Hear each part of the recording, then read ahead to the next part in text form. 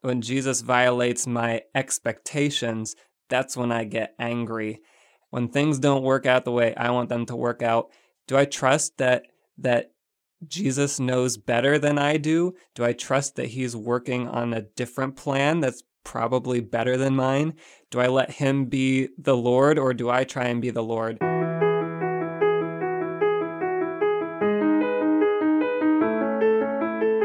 You're listening to If That Makes Sense. It's Family Life's podcast where we're going through the life of Jesus as we read it in the book of John. My name's Tim. I'm in Family Life's radio department. My name's Becky, and I'm in Family Life's development department. And I'm Mike, and I'm in Family Life's performing arts department. It is really cool that that's just what we're doing this time, is just following Jesus. Like, can't really go wrong with that. Mm-hmm. Just seeing what he's up to, following in his footsteps, literal footsteps, because he's on the move. Literally on the move. In our passage today, he's moving from place to place, town to town, and people are reacting to Jesus' ministry. So we're just going to jump right into it. It's John chapter 4 where we're starting, chapter 4, verses 43 through the end, because we've been in chapter 4 for a bit. A lot has happened. And then we're going to read the first part of chapter 5, John 5 through 18. So starting off in John chapter 4, verse 43. Becky, would you like to start us? Of course. After the 2 days, he left for Galilee. Now Jesus himself had pointed out that a prophet has no honor in his own country.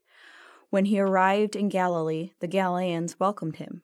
They had seen all that he had done in Jerusalem at the Passover festival, for they also had been there. Once more he visited Cana in Galilee, where he had turned the water into wine, and there was a certain royal official whose son lay sick at Capernaum. When this man heard that Jesus had arrived in Galilee from Judea, he went to him and begged him to come and heal his son, who was close to death. "Unless you people see signs and wonders," Jesus told him, "you will never believe." The royal official said, "Sir, come down before my child dies."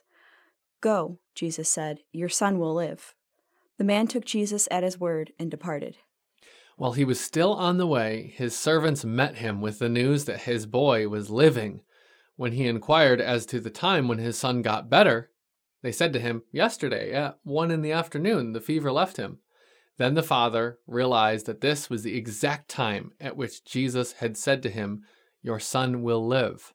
So he and his whole household believed. This was the second sign Jesus performed after coming from Judea to Galilee. Chapter 5. Some time later, Jesus went up to Jerusalem for one of the Jewish festivals. Now there is in Jerusalem near the Sheep Gate a pool, which in Aramaic is called Bethesda, and which is surrounded by 5 covered colonnades. Here a great number of disabled people used to lie, the blind, the lame, the paralyzed. One who was there had been an invalid for 38 years. When Jesus saw him lying there and learned that he had been in this condition for a long time, he asked him, "Do you want to get well?" The sick man answered him, "Sir, I have no one to put me into the pool when the water is stirred up, and while I am going, another steps down before me." Jesus said to him, "Get up, take up your bed, and walk." And at once the man was healed, and he took up his bed and walked. Now that day was the Sabbath. So the Jews said to the man who had been healed, "It is the Sabbath, and it is not lawful for you to take up your bed." But he answered them, "The man who healed me, that man said to me, 'Take up your bed and walk.'" They asked him, "Who is the man who said to you, 'Take up your bed and walk'?" Now the man who had been healed did not know who it was, for Jesus had withdrawn, as there was a crowd in the place. Afterward, Jesus found him in the temple and said to him, "See, you are well. Sin no more, that nothing worse may happen to you." The man went away and told the Jews that it was Jesus who had healed him. And this was why the Jews were persecuting Jesus, because he was doing these things on the Sabbath. But Jesus answered them, "My Father is working until now, and I am working." This was why the Jews were seeking all the more to kill him, because not only was he breaking the Sabbath, but he was even calling God his own Father, making himself equal with God. Ooh, the tension here. It's big tension. Like Jesus is doing these things and he's stirring things up. Stirring the pot. He really is. Not stirring the pool, which I'll mention is interesting. I'll say it distracted me because I wanted to start somewhere else. But can we go to this pool for a second here? Mm-hmm. This pool in Bethesda? I realized it as I was reading, guys. Maybe your Bibles include it. Mine cuts out verse 4, which says that the people who are laying around the pool, I'm going to read verse 4, and I'll explain also why it says it's cut out, where it says that the people waiting around the pool waited for the moving of the waters. From time to time, an angel of the Lord would come down and stir up the waters. The first one into the pool after each such disturbance would be cured of whatever disease they had. Do your guys' Bibles include that? Nope. It doesn't include it. Yeah, but you know where I bet it is on both of yours, because I'm reading mine online right now also, Becky, is it's in a little footnote that is labeled 4, like verse 4, and then it's not there. So this is not the main point of what we're talking about today. But it's a great point, because if you're studying your Bible, things like this might make you scratch your head and be like, is there something wrong with my Bible? Well, no, this is a case where you see the fact that people have put a lot of study into figuring out what really belongs there and what is the most accurate reading of what was in what we'd call, I guess, closest to being the original Word of God. And the footnote my online Bible has is that some manuscripts include this. That means some don't. So generally when you come up against these kind of things, what that means is with a footnote is it's like, well, not every original source includes this. So it's not something, this one verse isn't going to be something that you're going to make or break your whole theology on. And you can kind of see why some manuscripts wouldn't include it. Kind of weird, isn't it? It almost feels a little superstitious. It does, very much so. And some of the footnotes I was looking at suggested that it was probably more of a tradition or a saying. And so that makes sense why it would be in parentheses or not included. Yeah.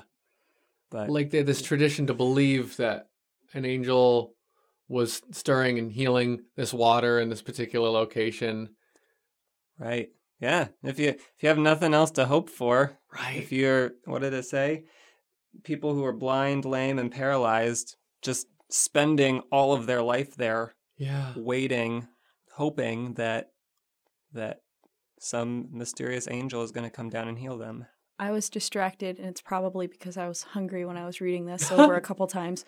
I was like, where did these people get food? Oh, wow. Like, if they, in a sense, lived here and spent all of their time hoping for the water to be stirred because you never knew when it was going to happen, how did they get food to survive? But also, if they were lame and blind and disabled, they probably, in that time period at least, couldn't hold a job. Yeah. So who was it? Their family? Was it friends? Like, how did they get sustenance to survive, to be able to sit there, to hopefully get into the pool first when it was stirred?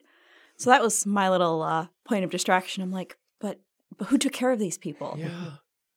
Clearly, that's a great point, Becky. Clearly, it's got to be a group where I would guess probably the closest thing we'd have today is, I wonder if it looked like a homeless community. Not like a homeless shelter, but maybe like a place where people who likely had no means of having their own way of living would have gathered. And even if they had somewhere to go for the night, I'm sure they weren't put together and doing well while they were there in the day, waiting on a hope for something to happen. Mm-hmm. And what a cool thing that we actually are starting here, even though this wasn't necessarily the first part of what we read today, because who do we find here in this out of the way, maybe homeless looking, but certainly crippled and hurting community? Who do we find hanging out there? Well, Jesus decides to show up there. He decides to go there, and he goes there after the last person we just read he healed.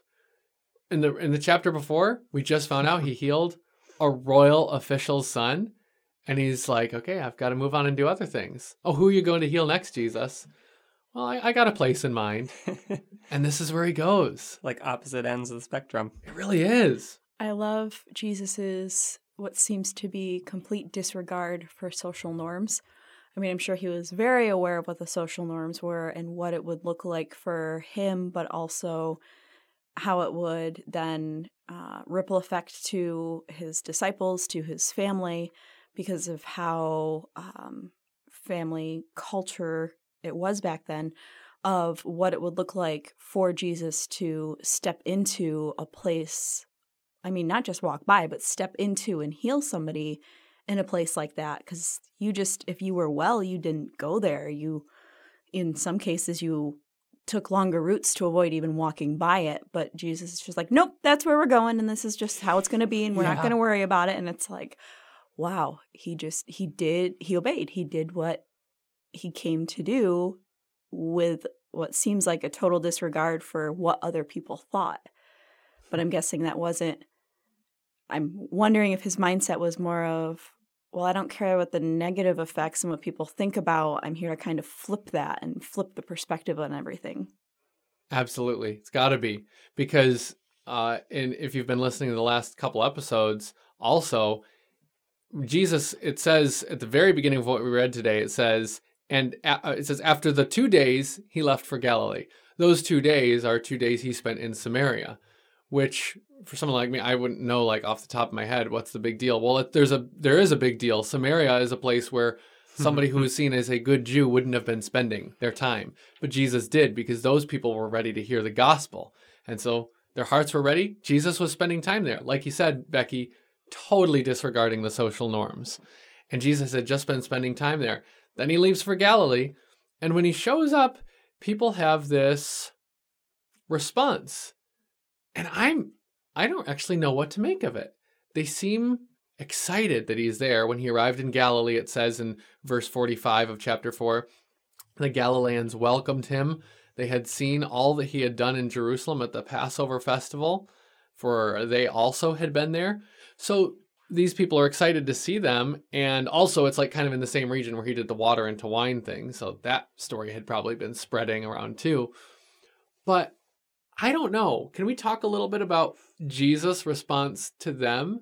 Because he almost sounds kind of harsh when this guy asks for his son to be healed, right? What were some of the feelings and thoughts? Like I said, I don't even know what to make of it. When Jesus has this response to the guy, he asks for his son to be healed, and Jesus says, unless you people see signs and wonders, you will never believe. My initial thought was, I am so glad I'm not living in this time period and that I have the complete scripture and the whole story of Jesus' time here on earth, because how easy would it have been to get caught up in the signs and wonders and think, that's why this person is here, because they can do all these miraculous things, and get distracted with that and not even realize, oh, wait, Jesus is here to die for me and my sins so that I can then have a relationship with him. And just how easy it would be to get distracted, but then also how confusing it would be to be like, okay, you turned water into wine and you've done this miracle, and this sick child who is close to death, and your response is, unless you people see signs and wonders, you will never believe. Yeah. How just the confusion that could cause in somebody to be like, but isn't that why you're here and what you're supposed to be doing? I like what you said about the signs and wonders. I think that's exactly what's going on here. There's so many times where I'll be reading, like you were talking, Becky, about Jesus not necessarily following social norms. And I think also he doesn't follow norms of my expectations of how conversations should go. Yeah. And so I'll read things and they just don't make sense to me. So we have up here in verse 44, Jesus himself had testified that a prophet has no honor in his hometown. Then the next verse we see, he's heading back towards his hometown, but the Galileans welcome him. Like, well, that doesn't make sense. But I think the key word is having seen all that he had done in Jerusalem at the feast. Like you were saying, the signs and wonders. They're looking for this magician, this person to heal them, to do all the stuff for them. And so this official, probably an official to Herod, comes up and says, my son's dying. I need you to heal him. And has Jesus respond, unless you see signs and wonders, you will not believe. I'm like, what? Yeah. What are you talking about? And it struck me, if I can back up and put myself in this position, how often am I looking for what Jesus will do for me less or more so than who he is? And like Tim, you're talking about the last couple of episodes when they were in Samaria and he was doing miracles left and right and healing people, and people were coming to faith in Christ, even though these were the Samaritans and these were the outcasts. And then he starts coming home to the Jewish people, and they're like, we want to see signs. We're not interested in this belief stuff. And how often Jesus is the Son of God, he's here for a relationship with me. And yet, how often do I go to him saying, you need to heal my son because he's going to die. Yeah. Or you need to do this, or you need to do this for me. So his response makes sense to me after I think through it in that way, because that's me a lot of the time. Wow. Mike, that's a really good point. And I also wonder, too, just thinking about the fact that this is a royal official. So he's well off. He's got access to probably many different kinds of resources that he can reach out to heal his son. So I'm assuming that he's already done everything he can possibly think of and use everything at his disposal. And because of his position, he probably has a lot of things at his disposal. So I've been thinking about it. I'm like, was this his last resort? Was he, hey, this Jesus is in town. He turned water into wine, and I've heard of the things he's done. Maybe he can heal my son. So I also wonder, too, is he coming to Jesus from the point of, oh, I've tried everything else, and I'm coming to you last. And then I look at my life, and I'm like, how many times am I just going along and forget to go to Jesus first and go to him last? And is that the same type? Would that warrant the same type of, unless you see signs and wonders, you'll never believe reaction? Oh, wow. It's like, okay, I know I believe in Jesus and I know I'm secure in that, but am I also acting like that's true? Is that my first step or is that my last step? And now, obviously, we don't know where this royal official was on that because we can't get a peek into his brain or his heart. But I'm just like, I wonder if it was, oh, this is my last resort, and you've been known to do these things, so surely you can do this for me. And I'm a royal official, so of course you'll do it for me. Yeah. Oh, I love that point, Becky, and Mike, both of those points, because about our own responses. And that's something I saw, too, while I was looking at this, and just something that's really cool. You can find commentaries on the Bible, totally free online, huge resources. People who are way smarter than I am writing loads and loads on basically every verse. And I wouldn't have noticed this if I hadn't been looking at a free online commentary where the official tells Jesus, come down before my child dies. He first says he went and begged him to come and heal his son. Jesus responds with, unless you people see. We already talked about that. He says, heal my son. No, unless you people see, you'll never believe. And then the guy says to Jesus, sir, come down before my child dies. And there are places where Jesus, I think, respects people's boldness to believe that he can heal them. And he's like, oh, he responds to people believing he can do it. And that's a good thing. But this guy tells Jesus, what the commentator said, he prescribes the means to God for how to fulfill his request. God, do this for me and do it like this. So heal my child and come to do it. Because what does Jesus specifically not do? The man says, come, and then Jesus says, go. Go, your son will live. That's so neat, because I'm guilty of thinking that, I think many of us are. We want to see God working the way we want to see him work. We're not necessarily given to seeing him work on his own terms and letting him challenge what we expect he should be doing. So that really caught me. Come down, Jesus says. Actually, how about this? You go and find out that I already healed your son as soon as these words were spoken. It's already done. There's just loads there. Loads and loads and loads there that we could take into our own personal lives. But he's not the only one who got healed. Also, he's not the only one who believed. So cool that John gives us this little insider look that the the man's whole household ended up believing. And if he's a royal official, I wonder how much his whole household could include. I don't know. That's kind of exciting to think about.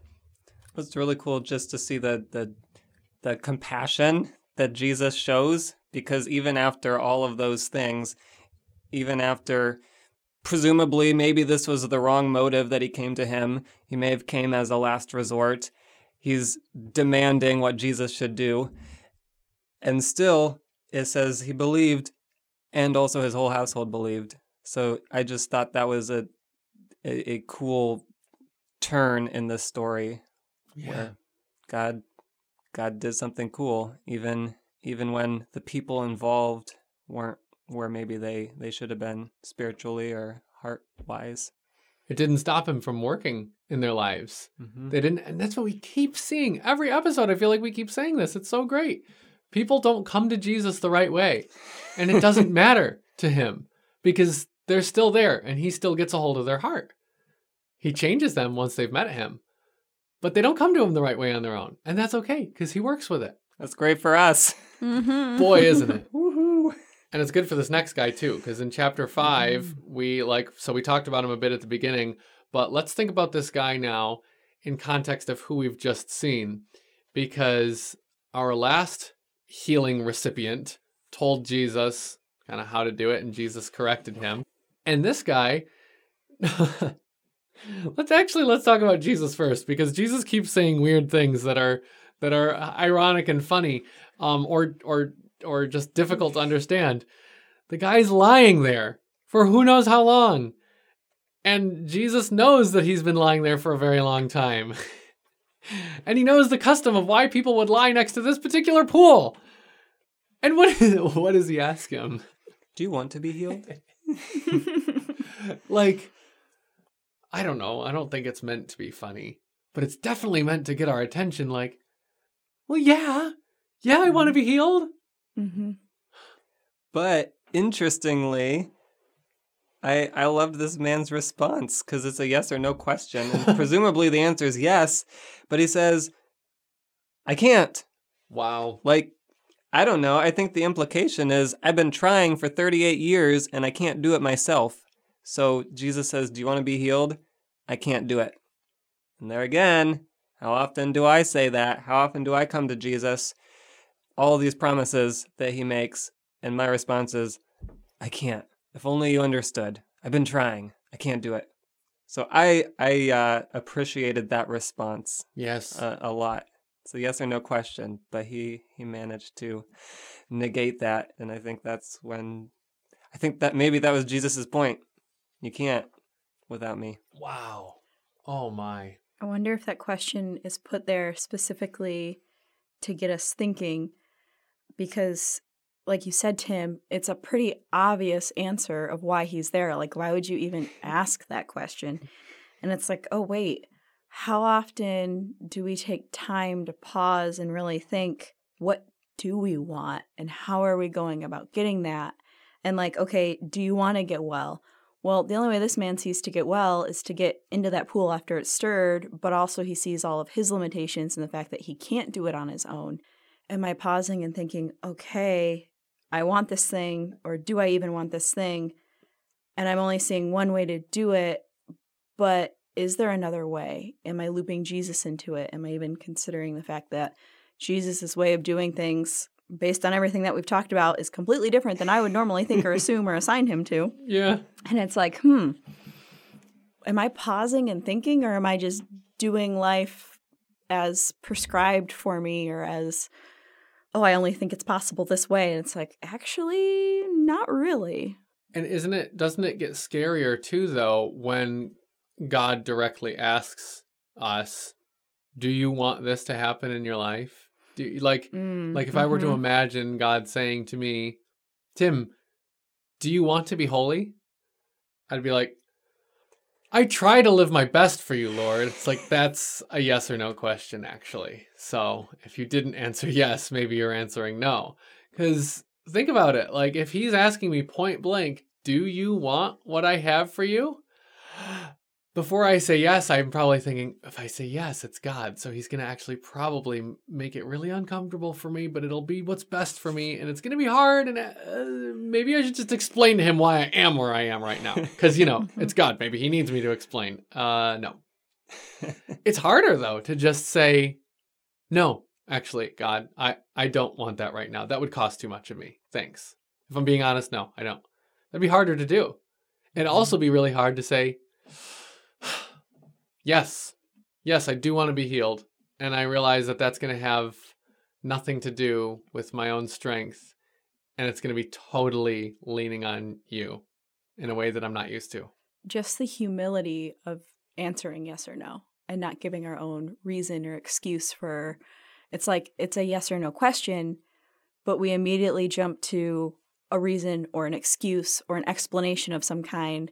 But the humility just to be like, yes, Lord, or no, Lord, and not feel like we have to give that justification or that reason.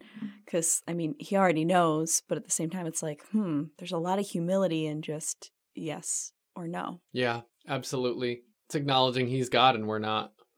Ooh, speaking of that, acknowledging that he's God, it's kind of a big part of this reading we had today. And it's probably going to be the last place where we can spend a little bit of our time together, but we can't go without talking about this because it's a big deal. It's a big deal in this passage. It's a big deal in the whole book of John. Goodness, for that matter, it's a big deal in the whole Bible. And it's that when we're talking about Jesus, we're talking about God. That's radical to say, even still today. And it was no different in Jesus' time. In fact, it's why the Pharisees, the Jewish leaders, wanted to kill him. But their response to this healing, their response is baffling too, when you think about how they respond to what this man is doing on the Sabbath day. Something I noted as I was reading and studying a little bit is Jesus didn't violate the law. He violated their traditions. That's good. And that was the sticking point there. And I thought, well, maybe that's the whole reason Jesus came and healed this man, was just to get these people riled up, even just thinking like he knows the trajectory. He knows that he's going to be at the cross at one point in time. So I don't know. I just thought that was to say at this point, the Pharisees were getting upset and angry. Oh, I wonder if that was part of the plan. And I find it interesting how he made it known to the Pharisees, because he healed the man, bam, disappeared, and they don't know who did it.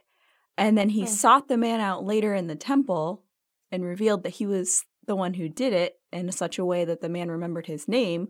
So the man then goes back to the Pharisees and it's like, it was Jesus. And it was like, okay, why didn't you just reveal it the first time instead of withdrawing and then revealing it later to come to the same end of the Pharisees are going to know and get riled about it because it's breaking their traditions and it's on the Sabbath. And I'm like, that's an interesting decision of when and why he had his name associated with that miracle. I don't know. It is interesting because you know that the Lord is deliberate in the way he tells his story, and that it was definitely not an accident that Jesus healed him on the Sabbath, and it was definitely not an accident. Jesus knew what their response would be when they saw this guy carrying it's probably not much more than a rag, his mat that he slept on for however many years he was laying on that thing.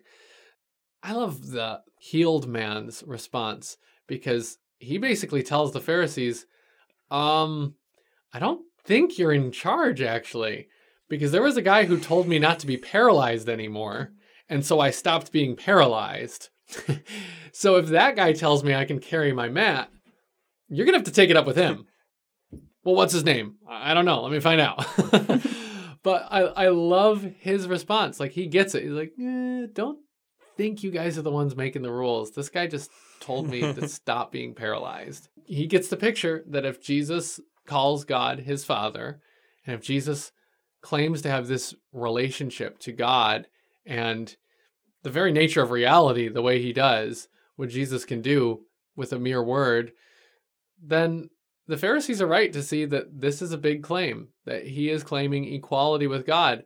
And yeah, if they've got a problem with that, then they are going to keep having problems with Jesus.